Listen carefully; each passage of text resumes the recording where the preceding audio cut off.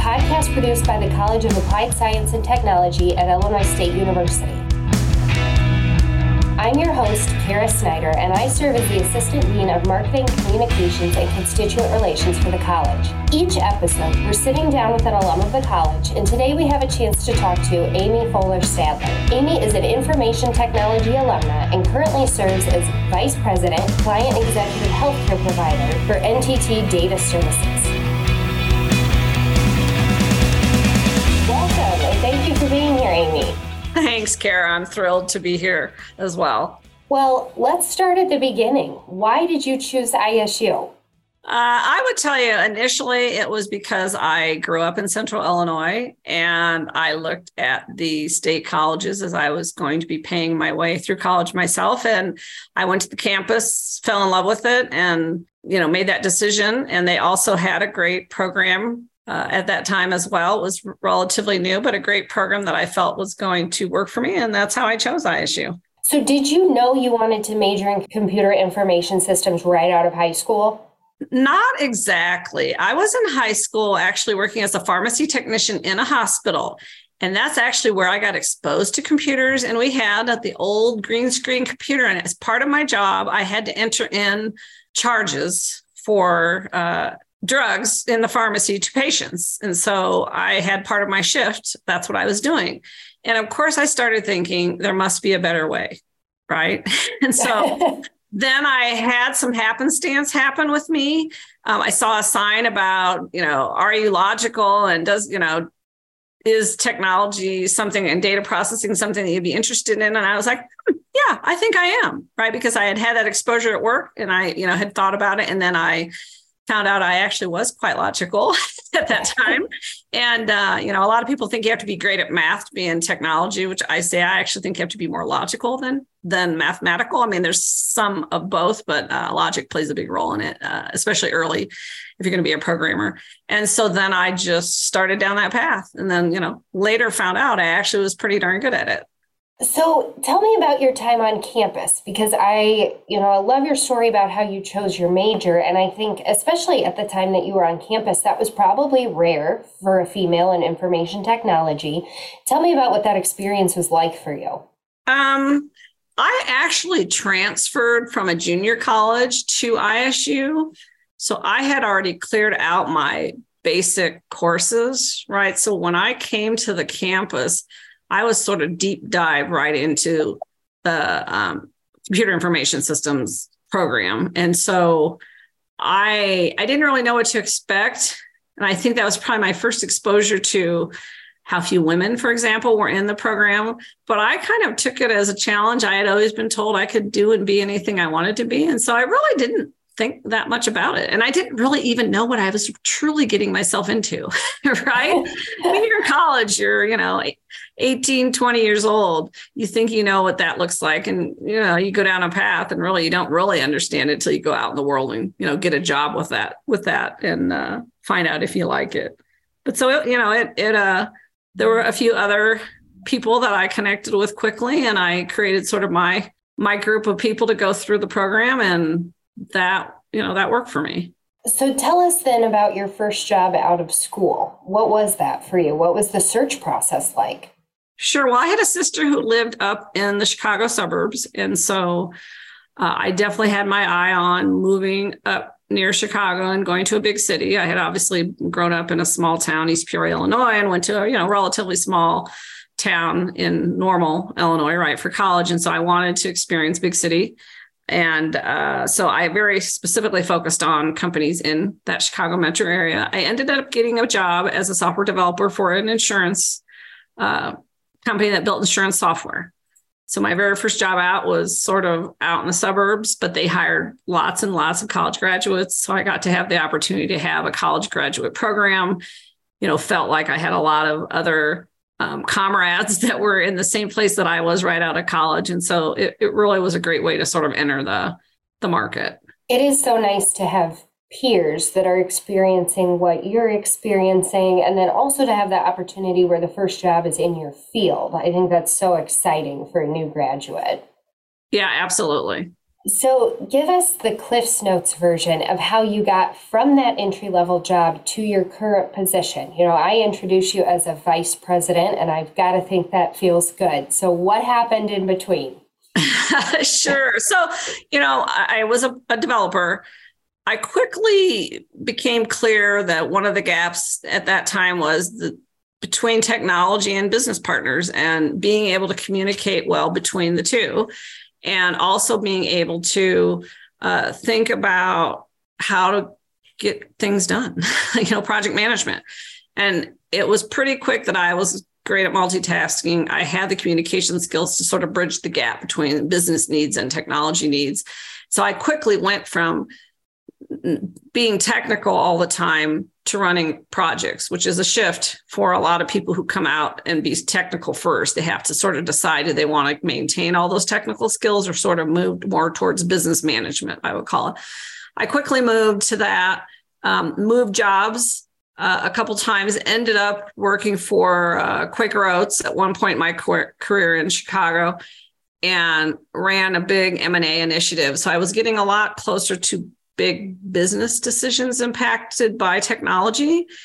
And I really liked it. And it made me want to get even closer to the revenue of the business, right? And what would really impact the business through technology. And so somewhere in there, I moved to Colorado.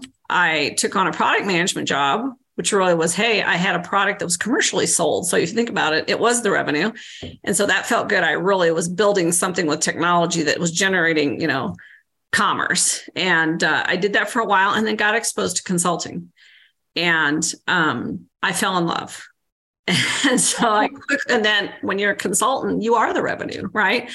And so I was taking ideas of how to change businesses by leveraging technology. And that was the sweet spot. I knew right away that was what I wanted to do. And so I over time, worked for a company called Pro Systems and got to have a lot of different roles, run delivery, do sales, create marketing. And then I started to actually get into the business of running technology. And if you fast forward, I ended up starting my own business. And I had a management consulting firm for about 15 years before I sold it. And I got to run a business that was all about implementing technology solutions. So that was completely different, very entrepreneurial, but I was still leveraging all the skills I had built. And then after I sold that business, I had some things I still wanted to do, which is where I'm at today. I wanted to work for a global market, a huge entity that had global presence. I wanted to get exposed to all the diverse ways that we can develop technology across the globe. I also wanted to really thoughtful about what vertical I wanted to be working in. I had worked and been exposed to a lot of different business industries. And I feel like where I'm at today in healthcare provider is where I need to be. I feel like as it relates to technology, while we're making advancements in every industry, I believe healthcare is a place that we can make the most positive change for the world. So that's important to me. So not only do I want to love my job, I want to help make a difference in the world. So I feel like for me, where I'm at, being in healthcare, I can really see how we can really change how things feel for patients. And so that feels good, right? That's exciting. That must be really exciting to wake up every day and know that you're making that kind of an impact, especially on a global scale. So there's a lot to unpack here about your journey. Tell us about owning your own business. What was it like to be your own boss? Definitely pros and cons, right? I mean, you probably have to be a type A overachiever, which I profess that I am all the time, but you also work all the time, right? And it's very personal. When it's your own business, it's very, very personal. Hiring, firing, working with clients. We named our company our name on purpose to make it be about our integrity. So there's a lot on the line that maybe you don't feel quite as much when you're working for an employer. But overall, it was an incredible learning experience, and I built a huge network as a result of it. I really got entrenched in our communities that we worked in. Trying to do some good in return, which I think having my own business afforded me to do maybe more than I would have otherwise. But there are the cons of it, right? It is personal. So when you had to make tough decisions, those seemed really hard. And you're never off. There's no off when you own your own business. And so I loved it. I was glad I did it. I would never regret doing it. I definitely have some family members that I have, my children that have some entrepreneur spirit in them, and I understand it. I think it's a great thing to do for anybody to at least experience what that feels like. I think that's fantastic perspective and wonderful for our listeners to hear that you've had that opportunity, you got to experience that. And then now, as you mentioned, you're making this impact in the field of healthcare, which is so important, and you're doing it on a global scale. So tell us, what is your favorite thing about your current role? The people I work with and our clients. I mean, I have a huge army of people that work on teams with me to try to deliver solutions to our clients and make a difference. And so working with them day in and day out, everybody has just a huge amount of passion for what we do. We're all trying to do it as fast as we can, the best possible way that we can. And so it feels good. And then, when we solve problems for clients, it feels good. And so I have many clients who become friends. I have many clients who become mentors. I have mentored many people that are employees, and I've also had mentors that were employees. So I feel like that overlap between our relationships and teams plus the work that we do is really the part that I love. And like I said, the global nature of it. I have teams and people in Mexico, Canada, Europe, US, you name it, all over the world. And so getting to be exposed to how they think and solve problems and develop solutions it's pretty cool. Well, and I know you are so passionate about mentorship, both giving and receiving, and that whole relationship process. Tell us about Women Inspiring Leaders, your 501c3. Sure. When I started my business, this was quite a long time ago. It was apparent between myself and some of the big industry partners out there that maybe there was a need for women in tech specifically, and that there was a gap for them to feel like they had the network they needed to advance. And so we, on sort of a whim, held this one event and invited our network, and 150 women, standing room only, showed up. And we were like, oh, okay, there's a need. And so we had some inspirational speakers. We did some workshop kind of activities, and we continued that on while I owned the business. Now, when I sold the business, I needed to move that into something. And that's when so about 5 years ago, when I started here at my current role, I converted it into a 501c3, but it's really about helping, and it's broader than just women in tech. So I would say it started for women in tech, and then it really broadened to just women in business. And so it's really our mission is to try to help women, one, feel inspired, two, feel like they have a village and a network, and three, help them get continued education so that they continually feel like, there's a lot of things that are unique to women around that journey. There's also a lot of things that aren't unique, and they're just general leadership skills. And so we try to balance, those kinds of needs. And we do it here regionally in Colorado today is where I focus for that 501c3. That's so exciting. And what a tangible way to give back and make an impact. You've worked in this male-dominated field your entire career, and through your work with your 501c3, I know you've also given lectures in various capacities. You've been able to share some of this wisdom that you've acquired. How were you able to find your voice? I think by trial and error. I mean, just being exposed, having experiences, both positive and negative, and having sort of that strong will to be successful, and also mostly to try to make sure that I can help pave the way and make it maybe just a little bit easier for that person right behind me. So it really just motivated me to make sure that I did find my voice and that I was trying to help advocate as much as possible. And what would you tell our students or maybe a young professional about the value of speaking up? They have a seat at the table. What would your advice be on using their voice? Sure. I mean, I'd say, first of all, being fearless is freeing, right? So if you find your voice, finding your voice has a lot to do with confidence and being fearless. And once you realize that you are fearless, nothing seems nearly as hard. So, I think that the largest benefit from finding your voice is actually feeling that freedom that you go, hey, I know who I am. I can speak up and say what I need to. And, if you work somewhere where you can't do that, maybe that's not the right place to work, and it'll help you, shape your career in the way you want it. So I think really trying to get that confidence that you can have a voice, whether it's in a meeting or talking to a peer or talking to your boss, finding your voice can come in a lot of different forms.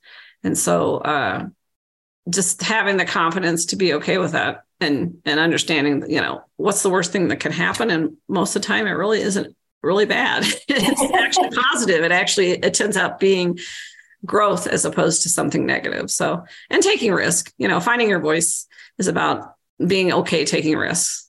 That's a great point. And I know earlier you said that it takes a village, which I think is so true. But on the flip side of that, I think in today's culture, we can sometimes feel like we have to achieve a lot on our own. Sometimes we feel like we might be in silos or that we have to achieve a lot as an individual. It can be lonely. So tell us about your village and why you think it's so valuable to have one. Yeah, it's funny. Over time, I've sort of changed my attitude about this. So initially, of course, I had built a network and there were certain people that I reached out to, whether to mentor or just lament or discuss, what was going on with myself or in the market or, ideas on how to do something differently or something that had happened in the day of my job. And so I sought those people out very specifically. But then I had a friend of mine, and I used to fly, quite a bit. And I had a friend of mine, I said, man, you can get insight anywhere. And so I started being more open to literally just talking to the person next to me on the plane. And I can't tell you how many times the right person, the right conversation was sitting next to me on the plane. So it's part of it's just being open to, what does village mean? Is it a very specific mentor? It can be. Is it a specific set of friends that you trust? For sure.